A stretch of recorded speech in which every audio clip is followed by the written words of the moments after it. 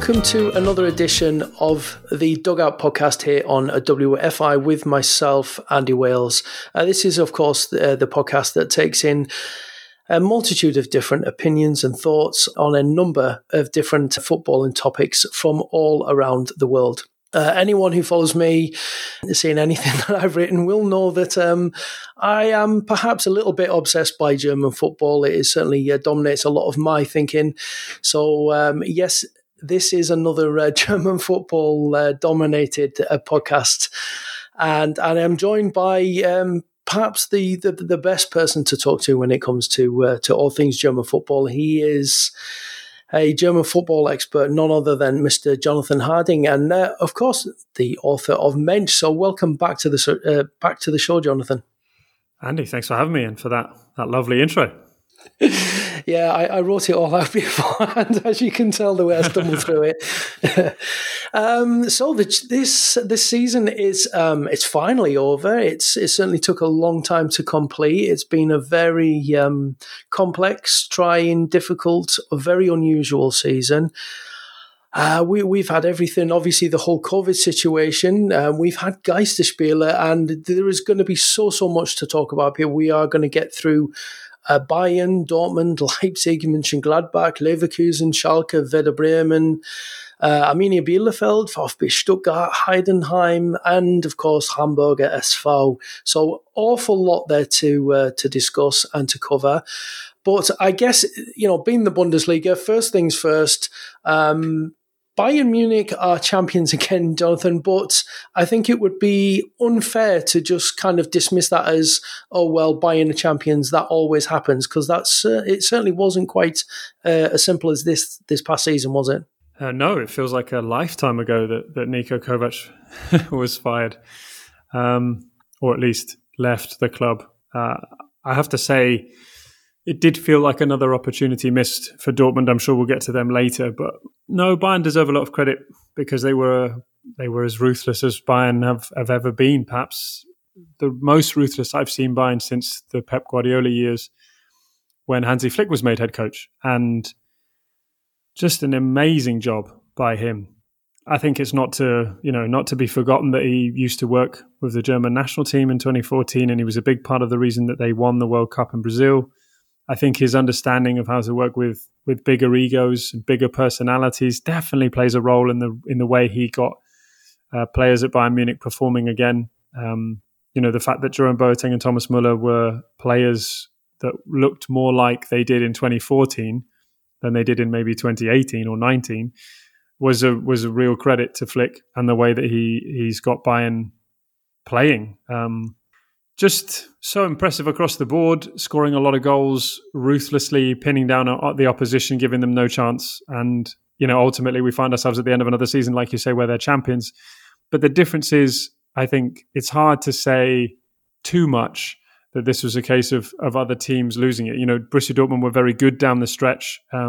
I have this feeling with Dortmund that I didn't think they were very good in the last few games. And then I remember checking back and being corrected and being like, no, they really were. And I think that's the problem. Bayern was so good that you start to think other people must be making mistakes for them to be so far ahead. But the truth is, Dortmund made their mistakes in the first half of the season and Bayern just didn't make any in the second half. So credit to them, but it does pose a problem about the Bundesliga going forward because it's not something the league can sustain. Bayern Munich can't keep winning the title and for the Bundesliga to stay relevant. Yeah, this is the thing with, you hear Bayern Munich are champions, or Bayern Munich are always champions. That league is so predictable. This has been the season where it has been tremendously unpredictable at times, not just in terms of results and performances, but it was so many things happening throughout that you just, I wasn't expecting that today. You rock up thinking, oh, okay, this is going to happen, and then something changes, and I found it a really, really entertaining, really fun season to watch. And it is just that little, I think for the Bundesliga, obviously marketing wise, it would have been ideal to have a different winner, but it would be churlish to take away the achievement of Bayern this season under Hansi Flick. Yeah, I mean, the season itself, you're right, was spectacular. There was a time where I thought Gladbach were going to win the league, where I thought Leipzig were going to have a go at it. There was a time where Dortmund looked impressive, where it looked totally different to previous years. And I think one of the most important things is to think about the fact that, this was some of the best ever performances from some of these teams in league history. I think it was something, Dortmund scoring the most goals they've ever scored, something like that. And then you've got Gladbach nearly equaling their points total, their highest points total ever in the league. So it's not like teams aren't performing to the best of their abilities. Obviously, you can take individual games and disappointing performances and say, well, if they'd won there and if you'd won there, then maybe things would look different. But, that's sport, that's football. That's why we watch it, because nothing's guaranteed. But Bayern deserve a lot of credit. But I think the biggest problem is that it's very hard to sell something internationally if you don't have something at the top of the table. You and I are certainly interested in how Werder Bremen are doing and Christian Streich at Freiburg and the race for the Europa League and all the stories that are coming out of Hertha Berlin. And that's great. And I'm sure Bundesliga fans who are interested in that will be tuning in for those stories. But I think for the Bundesliga to gain a greater spread of recognition, it needs to have a different title winner. And I think also just for the clubs, you need to change things up, because the league itself, I've always thought that the league is a great developmental league, and it's been so good at that, giving opportunities to young players and young coaches. And I don't think it should stray from that path, because if it does, the inevitable path it will go down will try to be like the Premier League. And I think that's a big problem. It shouldn't try to do that. It should just excel at what it does. But inevitably, the league is going to want to grow, and part of that growth is change. And I think if the change can come in the form of a different title winner, then the league can still retain its status as being the best place to develop in Europe. Yeah, and I guess just before we move off, Bayern, one last thing just on Hansi Flick, because I think he has been absolutely integral, no two ways about it. This is not like a one-trick pony in that all he's done is get all the old players back in the team, get them full of confidence. As you mentioned, Jerome Boateng, who was expected to be leaving. You've got Thomas Müller, who was sat on the bench or looking an absolute shadow of his former self. Manuel Neuer, those two have been excellent. Thomas Müller getting, 21 assists, a league record. Manuel Neuer looking back to his best, but it's not just about those established players. He's brought through young players, Alphonso Davies, obviously Lewandowski having an absolutely phenomenal season. And I think of the midfield as well, though, Jonathan, in terms of what he's done there, because Joshua Kimmich, I was not convinced about him in midfield as maybe I was 3-4 years ago that he could transition there. I wasn't always convinced over the last couple of years that it could happen. Yet he has done it. He's made sure that looks now his nailed down position. And alongside him, Leon Goretzka has not just metaphorically but physically transformed since the lockdown. And those two together, Jogi Löw must be sort of, clasping his hands in absolute glee at what he's got in his hands. He must be, yeah. I mean, and now Leroy Sané has joined, so he must be delighted. Yeah, I agree. I was also, I'm sure people who follow the work I've done will know that I'm in the same camp, or at least I was, with Joshua Kimmich in midfield, because I think he's one of the best right backs in the world. However, you have to admit when you're wrong, and I was absolutely wrong, because he's been so good in midfield that it's now hard to think of him not playing in that position every week. Individually, yeah, the players have improved dramatically, but I think it's all because Flick is very good at two things. He's good at speaking to people. He understands how to coach the individual. He understands how to talk to individuals to make sure that they're aware of the situation. And, if Leon Goretzka wants to play more games, then it needs to be clear to him that he needs to play at a certain level. But there also needs to be an open and honest conversation. Well, you're not the only player in midfield who wants to play there. There's a certain player called Thiago who happens to be pretty good who also wants to play. So there needs to be an open level of communication. And I think Flick has done a great job of being communicative and making it clear that this is Bayern Munich and it is competition for your place and you have to win that right to play every week. And secondly, he's got them playing in a way that suits them down to the ground. Bayern Munich are not the type of side, I don't think, that should be trying to patiently pass their way through an opponent. This is a team that likes to be very offensive, very attacking, very brutal, very ruthless, and that's why the pressing game that he's got them playing works so perfectly. So it's a combination of the two, really, that have put Bayern back at the top, and Flick deserves an enormous amount of credit for that. Yeah, I mean, and segueing on using the coaching theme, the difference when you think that Flick has made at Bayern over the course of the season, from how vulnerable and fragile Bayern looked under Kovac before his departure. Could a different coach make all the difference for Borussia Dortmund? Because, Lucien Favre, obviously, he's helped them. They've progressed, and they look a much better team. But, do they risk just being the beautiful bridesmaids who never actually get married? Well, I think they've already been the beautiful bridesmaids that haven't got married in the last 2 seasons, unfortunately for them. I think it's definitely a missed opportunity this year and last year, because Bayern were not very good last year under Niko Kovac, and that was a missed opportunity for Dortmund, especially given the 9-point lead that they had at one point. And this year, I think if Dortmund had been able to put their foot down in the first 6 months, then their performance in the second 6 months would have mattered a lot more.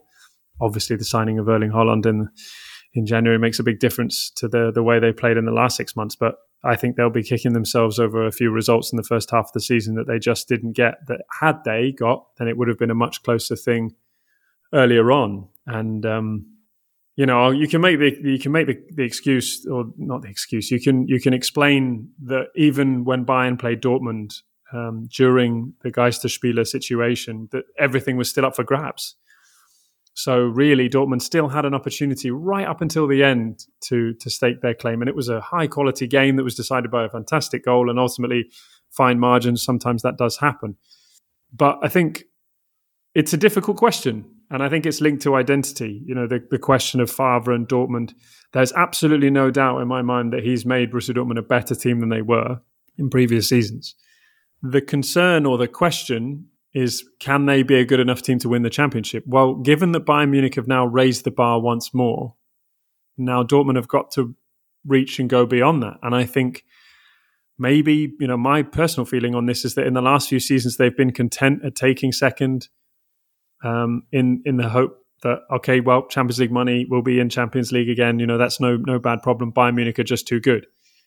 And I think there needs to be, Marco Reus, if he listens to this, won't thank me for this, but it is to a degree, and I know this isn't the only aspect of the argument. I know there are some harsh decisions that have gone against Dortmund this season, but I think it is totally a degree of mentality, because it's mentality that's linked with identity.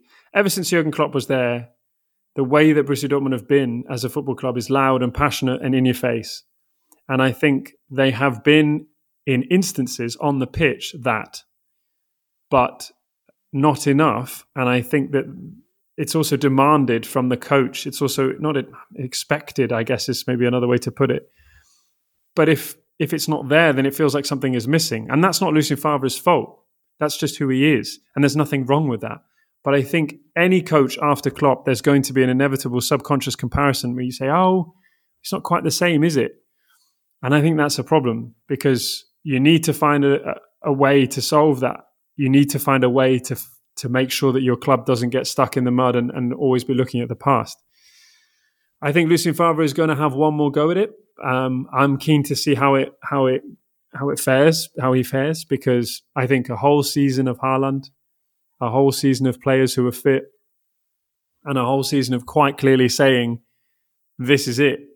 Because I do feel like this is it for Dortmund in many ways, because 2 missed opportunities in the last 2 seasons is one thing, but to miss 3 times in a row, I know Bayern are great now and they've raised the bar once more, like I said, but I really, really, really think Borussia Dortmund need to run Bayern out of the ground this coming season. I think they need to win the title, because it's going to be a problem for their identity going forward, because who do you appoint after Favre? Because I can't see him staying if they don't win. So it's difficult. It's definitely a difficult conversation. I think the league would benefit from Borussia Dortmund being even better. But as I say, I think it's connected to identity. It's connected to mentality. It's you've got to get away from thinking, okay, well, there's Bayern, but we're the best of the rest. There's got to be a change there. So in terms of mentality, and more than just a coach, then is there an issue then with maybe 2-3 players on the pitch that are needed to be recruited and to help reinforce things and move things along? Because it kind of feels like Mats Hummels maybe helped in terms of that winning mentality over maybe perhaps what was there before. They weren't so keen to give in when times got difficult, shall we say, this season. But you look around the squad and some of the players, like Lukas Piszczek, they were around when Klopp was there. They're getting older, and yeah, there's been new blood, there's fresh blood in midfield and in attack, but in defence, is that maybe just the area that Dortmund need to really sort of reinforce if they are going to go for it with Bayern? I mean, defence is always the talking point with Borussia Dortmund. I think the Hummels signing is a strange one for many reasons. I think he's obviously added some qualities, an international caliber defender, but it's always difficult because, he left Dortmund to win titles. He won those titles and now he's come back. And I think you have to sort of ask, what's his motivation now? He plays well. There's no doubt about that. But I think there's some question marks about who's really leading this team.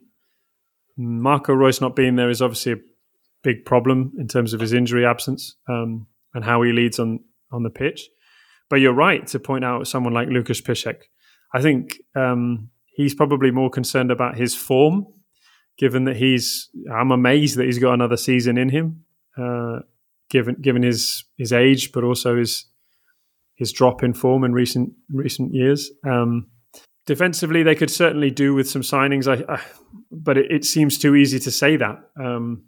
I think they've made some signings, Belletti and Moret. You sort of think, well, if they have got the potential and they sort of played a bit at the end of last season, then maybe you give them a full season and you see how they fare. But Dortmund, in the signing of Axel Witsel and Emre Can and Hummels to a degree, there's certainly a recognition that Borussia Dortmund can't just keep signing 19-year-olds who are going to get great and then sell them for 70 or 100 million, because that is a sustainable way to sustain or to develop the business aspect of the football club and to deliver exciting players to the club. But it doesn't win you any titles.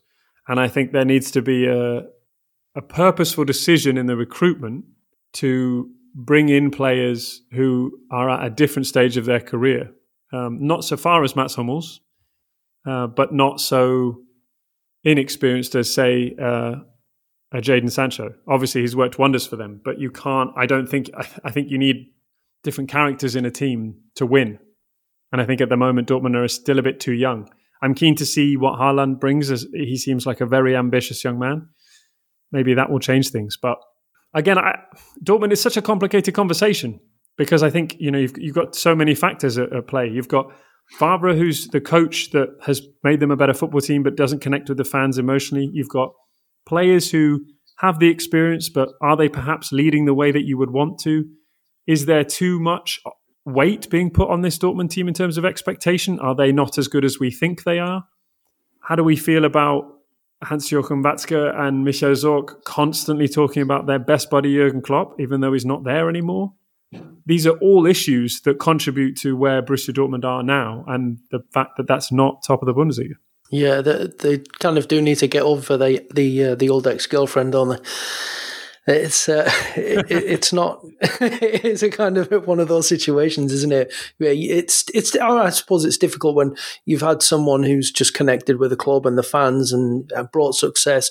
And I guess at some point in the future, Liverpool are going to have the same situation and they have to have the same conversations. And how do you move past Klopp? He's such an inspirational figure. But yeah, there's certainly a lot of discussion points, a lot of decisions to be made within Borussia Dortmund.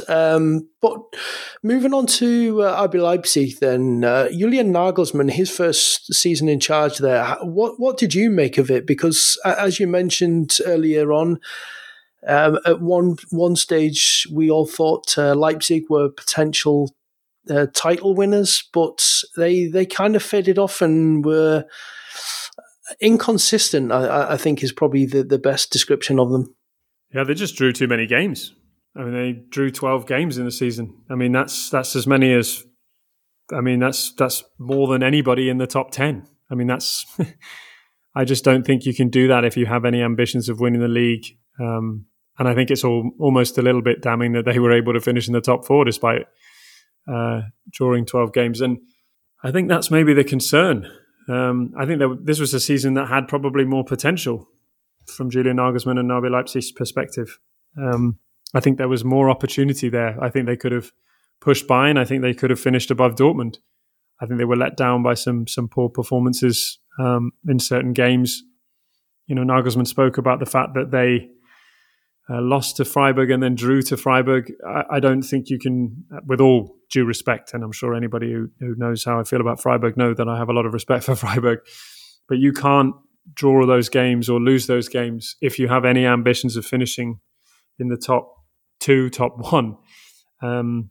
I do wonder whether some teams have basically just figured Leipzig out to a certain extent. You know, that does concern me. But yeah, I think it was a missed opportunity this season for Leipzig. What about a few of their players then? Because it has seen, obviously, it's been kind of the model, hasn't it? That they scout very, very well. They recruit young, develop players, move them on, all kind of part of the whole business thing going on there. Timo Werner's obviously departed. He's gone to Chelsea. Signed another player from that completely separate club in Salzburg that is in no way connected to Leipzig. I mean, Can, he looks a very impressive player. I'd seen him in the Champions League. I was really impressed by him. But what about the likes of Upamecano, who at one stage was being linked even with Bayern and a 60 million move, and things kind of like died off a bit for him in the second half of the season. So is there anything there in terms of the playing staff where you feel that they do still have them potential superstars, or the qualities maybe sort of really dropped off? No, I think there's still a lot of good potential, great potential in this squad. I think Upamecano is destined to play for one of the top teams in Europe still. I think he's a fantastic defender, and it's easy to forget that he's still only 21. I thought that Konate was also fantastic this season. Mukiele played well as well. There were a lot of good players in this team. Dani Olmo was pretty important and made a difference when he arrived. But I think if I had to sort of, Christopher Nkunku was also great. There are lots of players who play very well in this team. But I think if I had to sort of pick out one or two, I would have to say Konrad Laimer was fantastic. Again, another young player who probably looks destined to go on to play for a bigger team. Timo Werner's already made the move to play for one of those. But I'm curious to see how Leipzig move forward now. Obviously, they have recruited well from their feeder team, and it helps that they have that connection.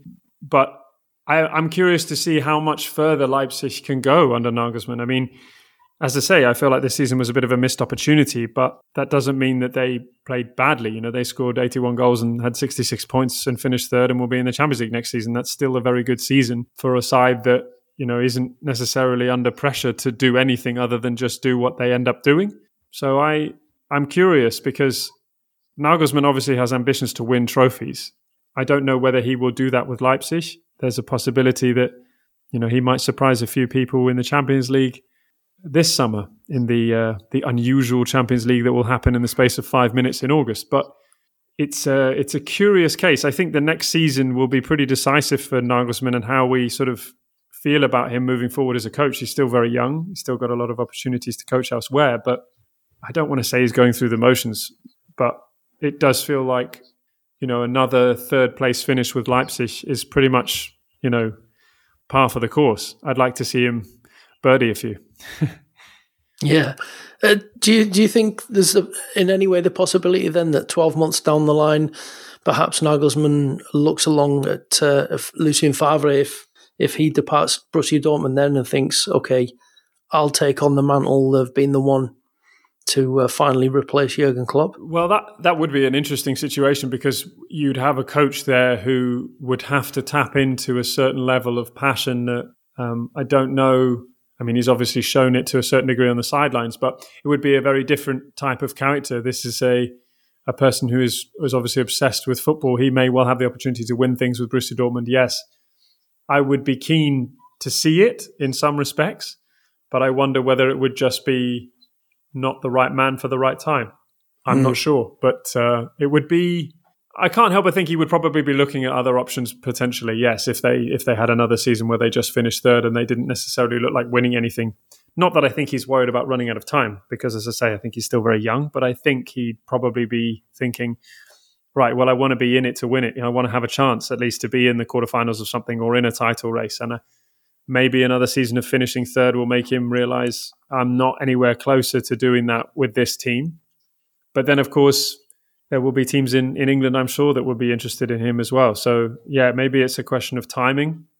But if he does get the Dortmund job, I'd be curious to see what he would change, because, you look at the context of how he's been successful at Hoffenheim and Leipzig. He's been supported by big data.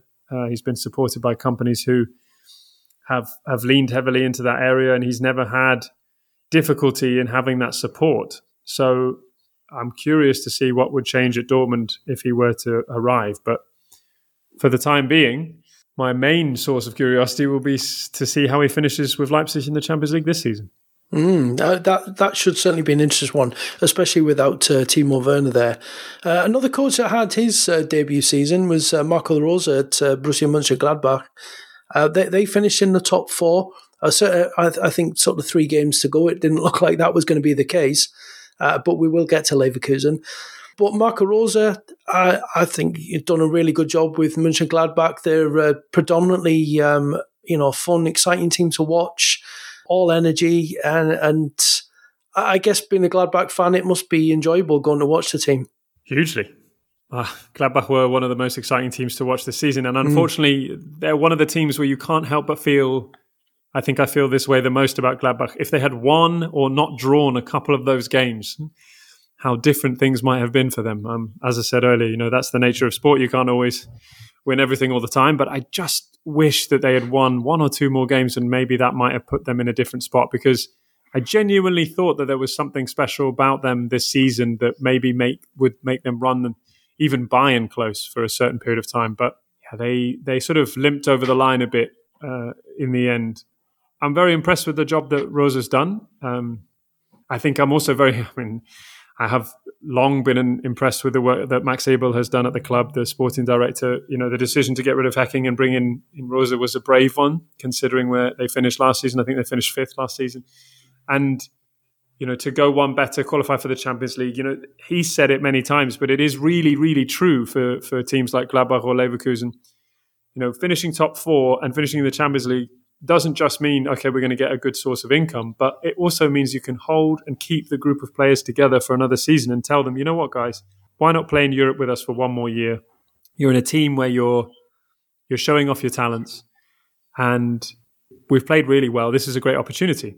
And for players like Alassane Plea or Marcus Thuram or Florian Neuhaus, or even Matthias Ginter, to be honest, because I think he's been amazing this season, those players have an opportunity now to play in the Champions League with Gladbach and sort of show themselves off, but they don't have to leave straight away. And that's really the difference, I think, for a lot of teams in Germany, given what we were saying earlier about being a developmental league, is that if you finish in 5th and you go to the Europa League, you end up maybe losing 1 or 2 more players than you would if you were in the Champions League. Just because if you perform well in the Champions League, that is often the kind of superficial assessment that can get you an opportunity in a team that good performances in the Europa League wouldn't get you. So credit to Gladbach, big time. And it's big for the club, for sure, that they finish in the top 4, because that puts them in a good spot financially, and a very well-run club, I have to say. And they deserve a lot of credit for keeping themselves so well-run over the last few years. And yeah, I'm happy for them that they finished 4th, because it was nothing. It was exactly what their performances deserved. I was going to say, I must admit, I thought, looking at the squad depth, I thought a title challenge, a realistic title challenge, was probably a step too far. So, do you think, in terms of finishing 4th, do you think Rosa's overachieved slightly with the actual, in terms of that squad depth, or do you feel that's exactly where they should be then? No, I think 4th is where they should be. I think you're right to say that a title challenge is probably beyond them, which is why I was so excited that it would look like it was possible at some point in the season.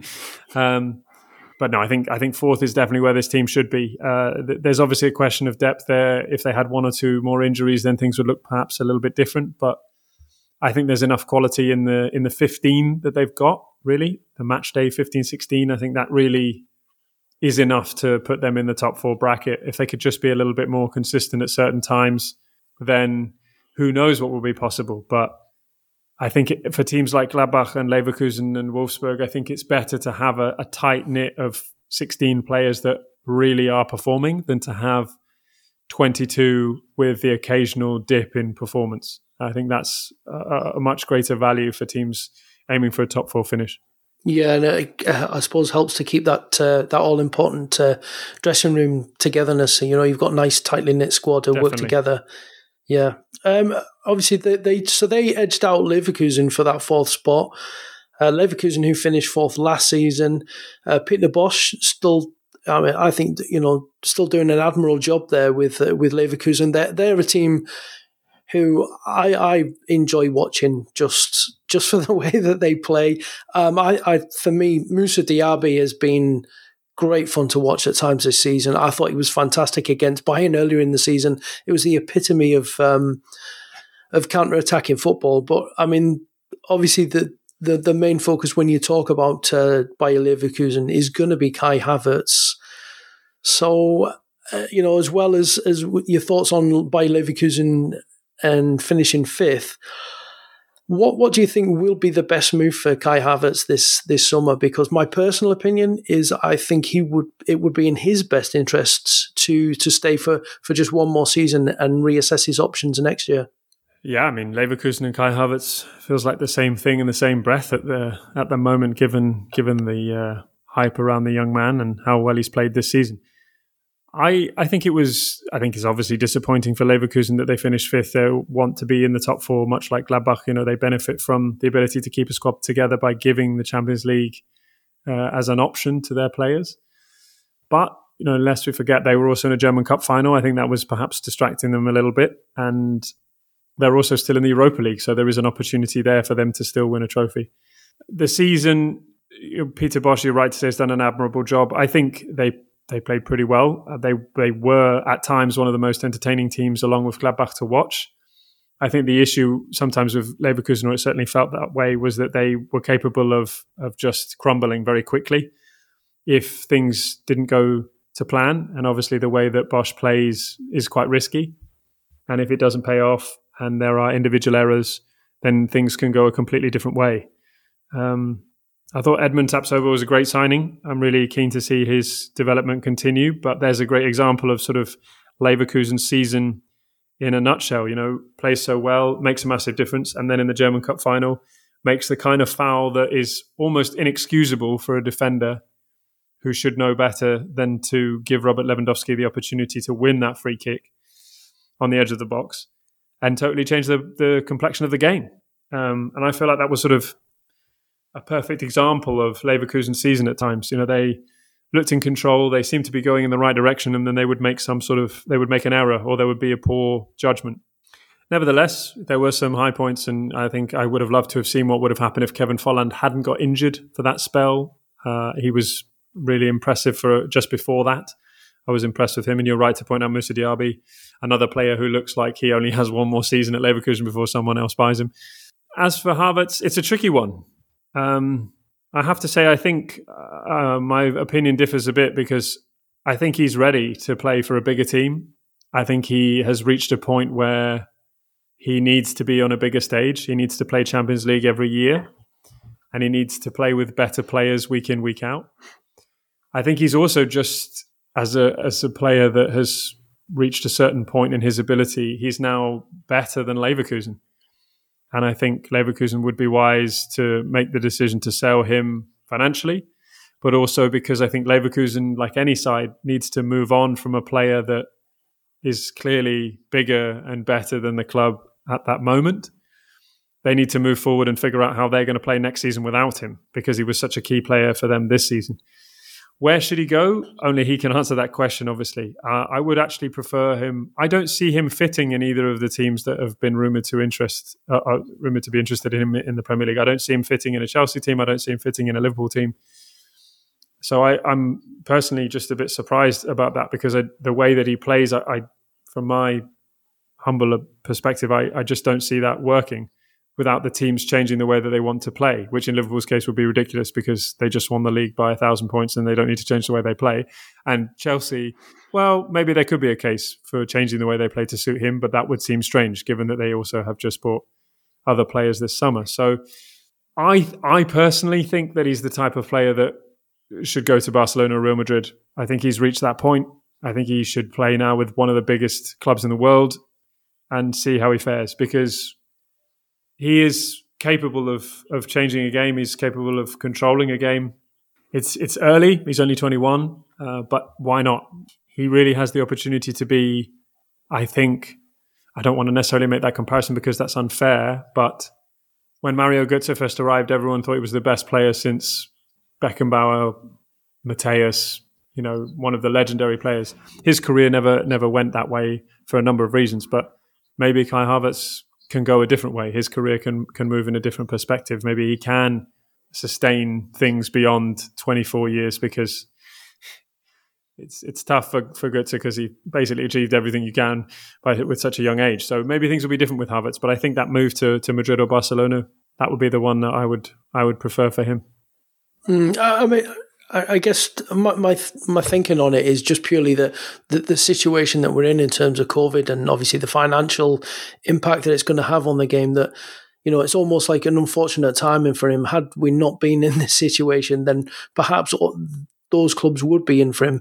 But it may well be that just down to financial limitations, that the price that he would command may limit the clubs who could actually afford to come and get him for his talent. That's maybe why that's really kind of where I'm coming from, in terms of that 12 months from now, perhaps these other clubs will be in a better position financially to be able to invest, and then he will have the full spectre of clubs to pick from. Because I do agree with you. I think he is absolutely capable of doing it right now.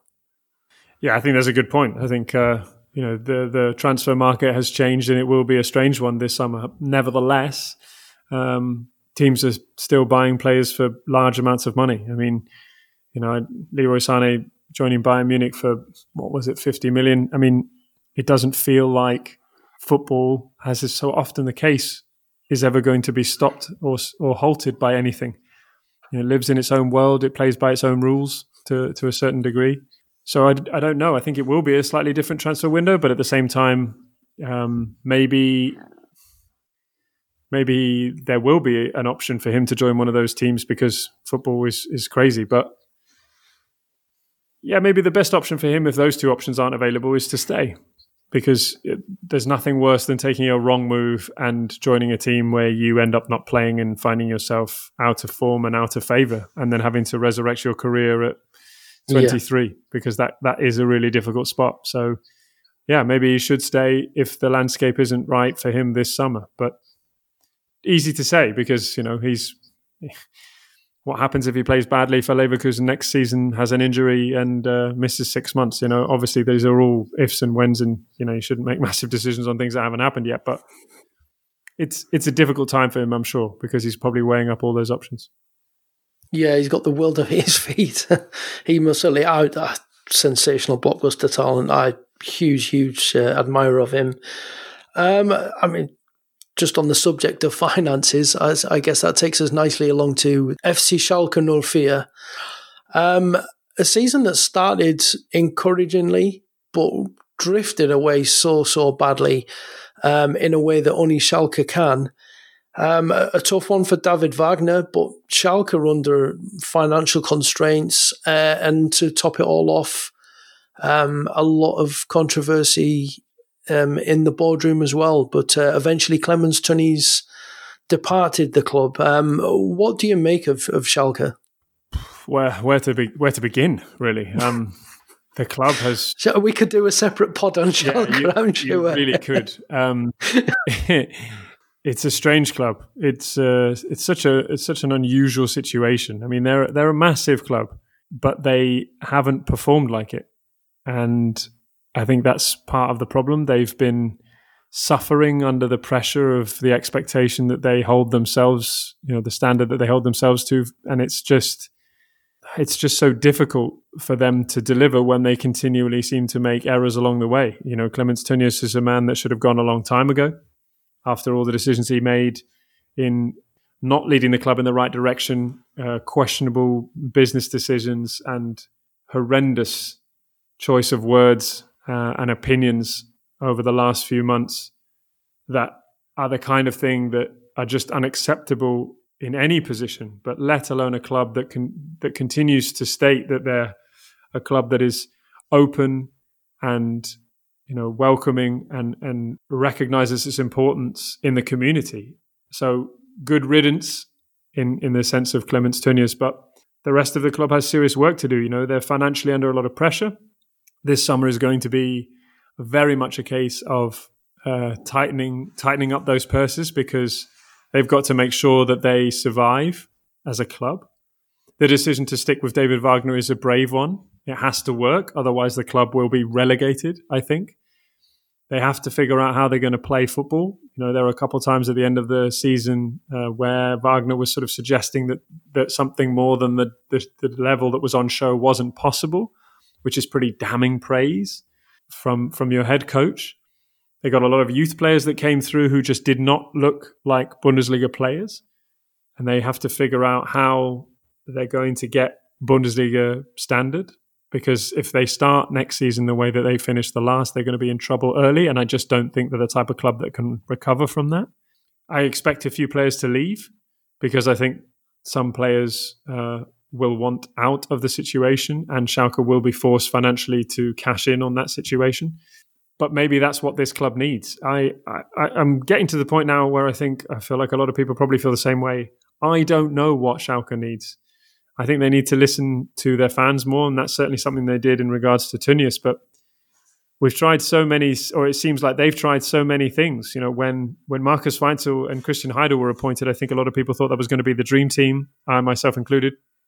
It didn't work out that way. We've seen a lot of coaches come and go. And I just don't know what this club needs to do. I think they need some stability. I think they need to press the reset button would be the easy answer, but they've been pressing it manically for the last 5 seasons. So maybe they just need to take a minute and take a breath. And maybe the coronavirus in that sense will force them into making stronger decisions for the future of the club. But it is a big mess.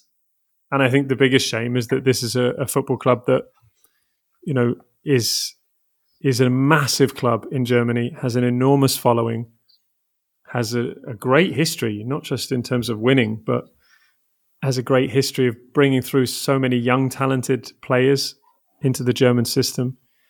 And I think they've just got to get back to those roots somehow and find out who they want to be moving forward, because at the moment they are unfortunately still very much a mess. I often think in football, whether you've got money or haven't got money, the most important thing is having the right people in the right places. And obviously just dependent on what your need is. And I guess this is the thing for Schalke, is just needing to have the right people in terms of scouting, the right people in terms of strategy, in terms of balancing the books, in terms of coaching the team. And I guess that's the thing, is what we don't know yet is, do Schalke have the right people in the right places for the situation they're in going forward? Yeah, that's excellent. That's an excellent point, and it's so true, because ultimately, you need the right staff. And the only way you can generate trust, and the only way you can generate a real sense of unity is by forging those relationships with the right people. And part of the problem, I think, at clubs like Schalke and Hamburg is that I think there are too many cooks, basically. And I think you need to start figuring out who is going to lead you forward and who's going to be a part of the team that leads you forward but isn't the ultimate voice. I think Schalke's the type of club that is so big that so many people are involved in the process that sometimes it's easy to get lost and figure out who's actually making the decision. And I think that the club needs to figure that out quickly, because at least from the outside, it looks like a real mess. Because one week, you feel like whatever Clemens Tönnies says or does, he can get away with anything. Okay, now he's gone. So who steps into that situation? You've got rid of, you're changing people at almost all levels. They got a new press officer for the new season. David Wagner's staying. Jochen Schneider is there, saying that they're going to stick with Wagner and they're going to move forward, and that he would sooner leave his own job than get rid of Wagner. Well, that's an enormous amount of trust, but then you've got to give him the support that he needs. So you're absolutely right to say that they need to get the right people in place, and I guess obviously only time will tell us whether they are. But I think for Schalke's sake, if they're not, I feel like the consequences of one more bad season could be absolutely dire. And, we could see Schalke 04 in the second division, which would be unthinkable. Yeah, a big club dropping out. I mean, another big club, Werder Bremen, who very, very nearly dropped out this season. They ran things very, very close. The Great Escape is perhaps is an understatement. No, you could say no. I think it's I mean, any team that concedes 69 goals and still stays in the division is definitely escaping something in miraculous fashion. It's almost like they decided to get it right when it mattered. And there was obviously the last day of the season. Yeah, I mean, the last day of the season. Although it seems like Cologne were already on holiday at that point. And yeah, I mean, Werder Bremen can be very happy to stay in the division. I think the difference with Bremen and Schalke, we're just talking about Schalke, is that I think Bremen are a very well-run club. I think behind the scenes, they've got good people. I think Marco Borda and Frank Baumann doing a decent job. And I think beyond them, the board and the way the club is run and financially, I think they're in a really good spot. This is not a club that's driving itself into the ground or, that has too many egos and old players running around saying X, Y, Z. I think the issue about the football club is the way that they play football, which is actually a blessing and a curse in some respects, because it could be so much bigger and so much worse. But if you only have to worry about the football and to a certain extent maybe some of the recruitment, then that's okay, because at least you know where the issues are. Whereas I think with Schalke and Hamburg, for example, it's so big that it's hard to know where even to start. I think Bremen, let's be honest, I think Milo Rashica is probably going to leave. So there's going to be some money coming in there, but there's obviously going to be an enormous loss of quality.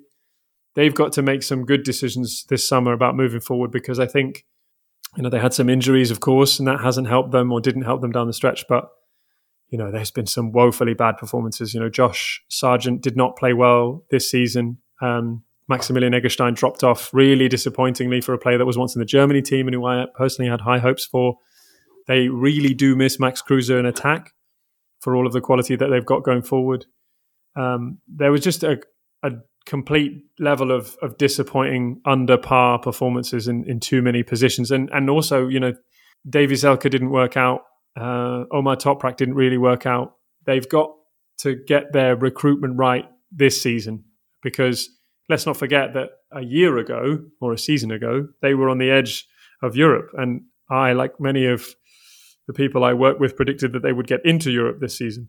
And I think that tells you everything about how dramatic their drop in performances has been, because this was a side that had the potential to do much better than they did. And I think they just collectively and individually disappointed. I mean, we've spoken so much about coaches. I know it is a general theme, but Werder did keep faith with Florian Kohfeldt, where just about every other team in that end of the table changed coach throughout the season. Do you think it was almost they've been rewarded for that, or it was just purely that they had enough quality at just the right time where other teams maybe perhaps didn't have the same level of quality in their squad as they did? I think it's always easy to say if you stay up that you made the right decision, isn't it? That's football. If you go down, then it was the wrong decision to keep him. And I think actually what you've got to do as a club is assess whether the way you played and the way that the club was run in those last few months, was that the way that you want it to be going forward? Because ultimately that should be the deciding factor, not, okay, we stayed in, therefore everything's fine. We avoided relegation, therefore we knew, that proves that keeping Florian was the right decision. I think he wants to make some changes at the coaching level, the staff and the way the club is run. That certainly seems to be the suggestion now that he's staying on as coach for the next season. I think he's on a much shorter time frame going into the new season if he doesn't hit the ground running, because if things look bad by December, I don't think Werder Bremen will have the same patience that they had this season.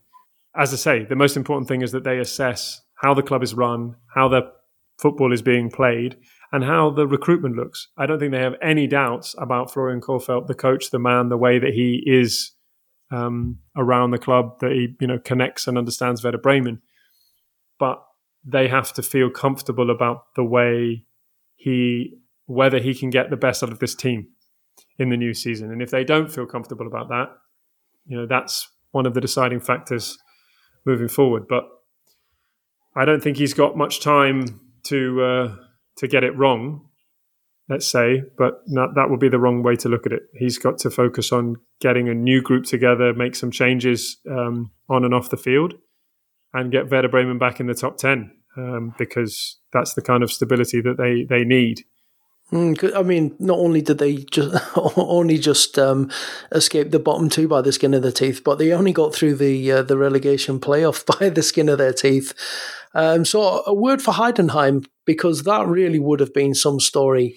A tiny little club getting themselves into the first Bundesliga at the expense of HSV and Werder Bremen. I mean, that really would have been something, wouldn't it? It would have been amazing. But I will say that I think if they'd been promoted, we would have seen Paderborn or worse again. I mean, they have a decent way to play. They are brave, but I think the individual quality of Heidenheim is not Bundesliga ready.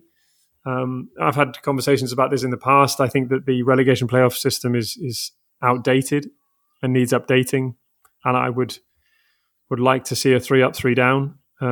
Or if not, then there could be a conversation about the playoff system that we have in the Championship in England being introduced in the second division. My only issue with that, of course, is that you would potentially open the door to a side that finishes 6th in an 18-team league, which is not the same as a side that finishes 6th in a 24-team league. So there are some question marks there about how much mediocrity you want to reward. For example, if that had been the case this season, you'd be giving Hanover the opportunity to go into the playoffs despite only having 48 points. And, that's problematic.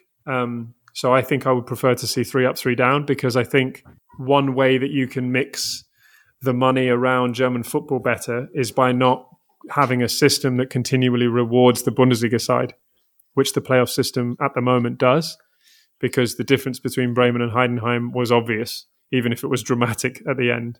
But I think that if it was a 3-up, 3-down, Werder Bremen would have fired Florian Kohfeldt and they would be playing second division football next season, then they would be forced to change a lot about the way that the club is run, and they would have to start again, as it were. And Heidenheim would be joyous and would have an opportunity to play one Bundesliga season and come back down probably, but then they would at least be given X amount of money to invest in the team and the stadium and the club and whatever.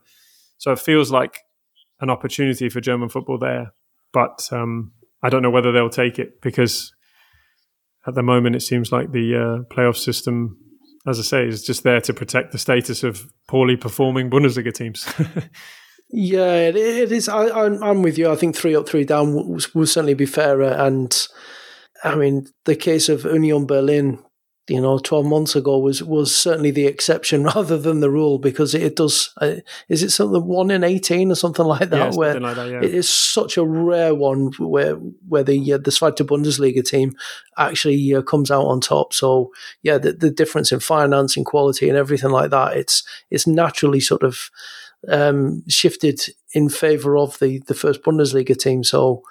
Yeah, above all else as well, though, for Heidenheim, even like you say, there's the money aspect of it that they can invest into the squad, into the stadium. But for their fans, that season, it's all part of that, because football, above everything else, is that emotional journey.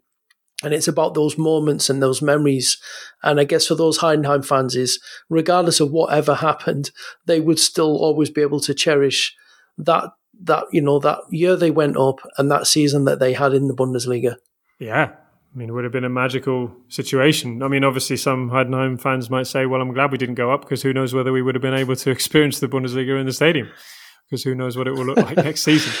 But yeah, you're right. And I think that's probably the most important point beyond the finance and all of that, is that you're also opening the door for a whole new set of football fans to experience Bundesliga football and to have an away day at Bayern Munich and Borussia Dortmund and to experience some of the best, atmospheres and quality players in the country.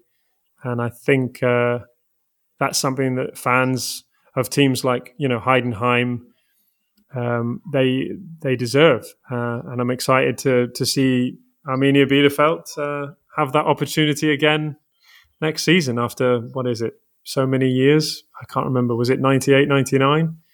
I think it was, but it's been a long time. So I'm excited for them to come back. And I think you're right. As a football fan, that's the joy, isn't it? Having those moments where you can say, I was there when we got promoted. I was there when we went to Dortmund away. We went to Gladbach away.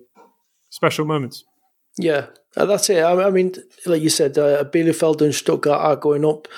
They're probably better suited and in a better position to stand a chance of staying up next season than Heidenheim would. But I guess it is what it is. Just before we wrap things up then, Hamburg, as we mentioned, they're the team that missed out, did the same thing as last season. Look, all season long in the top two, looking like they're going up, then dropping to third, and then right near the end, dropping out to fourth place. So they sack Dieter Hecking, another coach gone from Hamburg. A long list of coaches that they've gone through over the past decades or 2 decades. But his replacement is quite a significant appointment, isn't it, Jonathan? And you wrote an excellent article on this. Yeah, Daniel Thun is the new Hamburg boss, and I have a lot of time for him as a coach, but I think it's a really important moment for the coaching community, not just generally, but specifically in Germany. Daniel Thun was a very successful head coach at Osnabrück.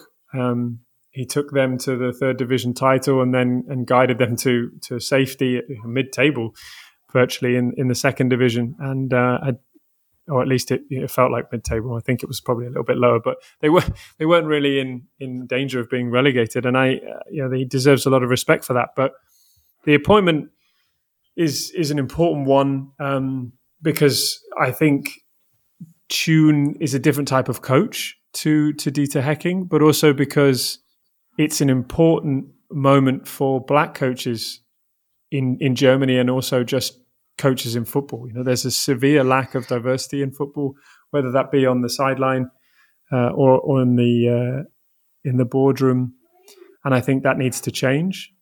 I have no doubt that some clubs are making an effort to do that. I don't think Hamburg made this decision based on the color of his skin. That would be a terrible reason for appointing someone. I think the right reason is that he's a very talented coach, and what the system needs to do is start to support coaches across the board and not start to give preferential treatment to white coaches. I think we have to start to recognize that there are many talented coaches out there, and their ability as coaches is what defines them, not the color of their skin. And I think the appointment's a very exciting moment for Hamburg because I hope and I think he can be different to coaches that have come and gone before. But I think it's a very important moment in the history of German football because Daniel Thun has the opportunity to show German football that they need to open their eyes and think more broadly. And I think, in fact, he already has. But if he were to be the coach to guide Hamburg back into the Bundesliga, then the evidence would be so damning that it would be impossible to look away from the fact that more needs to be done. And I wish him all the best with it because I think he's a very talented coach. I'm really interested to see the way that Hamburg play next season because as a coach, he had Osnabrück playing very vertically. That's very different to the way Hamburg have played in recent seasons, and I expect there to probably be a change in personnel on the pitch to accommodate that. May take him a year or two, but I think and I hope he's given the time to do that. He comes with a very talented assistant coach who he brings with him from Osnabrück, Merlin Polzin, who's supposed to be one of the next best things in terms of coaches in Germany. So this is a really big moment for a number of reasons, but I think the bottom line is that if Daniel Thun, a black man who grew up in Germany, who was a professional footballer but made it as a professional footballer through amateur leagues, not by going into an academy, and who spent a long time as a coach at youth level, if he were to be the coach to take Hamburg, then that would be just a seismic moment. The fact that he's already there and has been given this opportunity is proof that Daniel Thun has had to overcome so much to get to where he is, and he hasn't stopped, and he deserves a lot of credit for that. So I'm excited by the moment, the moment in history that this is. I'm excited by the potential that this appointment gives and brings Hamburg, and I hope that a lot of Hamburg fans are too, because I'm sure after the way that last season ended, they feel like things can only get better and not worse. Yeah, I mean, I know obviously sport and football and social matters constantly intertwine, and we see a lot of unpleasant things, and we see things that we don't want to see. They happen in football, and people do point out, look, this isn't just a football thing; it is a social thing. It's this is happening in society. That's why we're seeing it in football. So, given everything that's happened this year. And the whole coronavirus situation, the pandemic that everyone's kind of battled through, and then the whole Black Lives Matter movement, and I think that the powerful message that's been given in unison by the players, not just in the Bundesliga, all over, but it would in some ways kind of capture how things have moved on, how almost a lot of eyes have been opened over these past few months.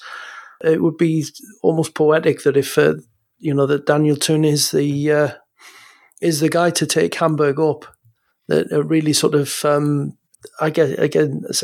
of captures a movement, and this is the start of change. We where we are in the world, this is things are changing, and they're changing positively. I think it has the opportunity to be that. I think this season has shown that football, like many sports, but particularly football, can no longer be separated from its inclusion or its connection with society.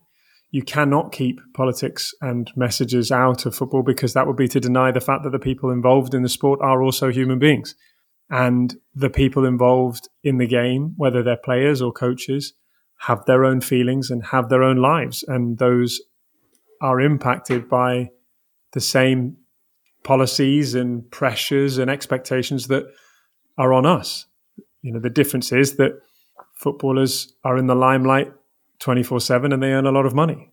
And that shouldn't lead us to forget that they are also human beings. And I think that's really the bottom line. This season has shown through the protests, through the way that football has had to reassess itself in the face of the coronavirus, but also the way that the movement that has been evident from a lot of players in the league after the Black Lives Matter movement started in the US after the killing of George Floyd, that players have a voice and they are not afraid to use it. And I think that's very powerful. I hope it continues. I hope it never stops until we get to a point where equality is tangible and visible, and not just something that we talk about being an ambition and something in the future, because I think we have to stop talking about it being something that is happening and progressing. I think we have to make it happen now. We have to make it a change that is swift and permanent, because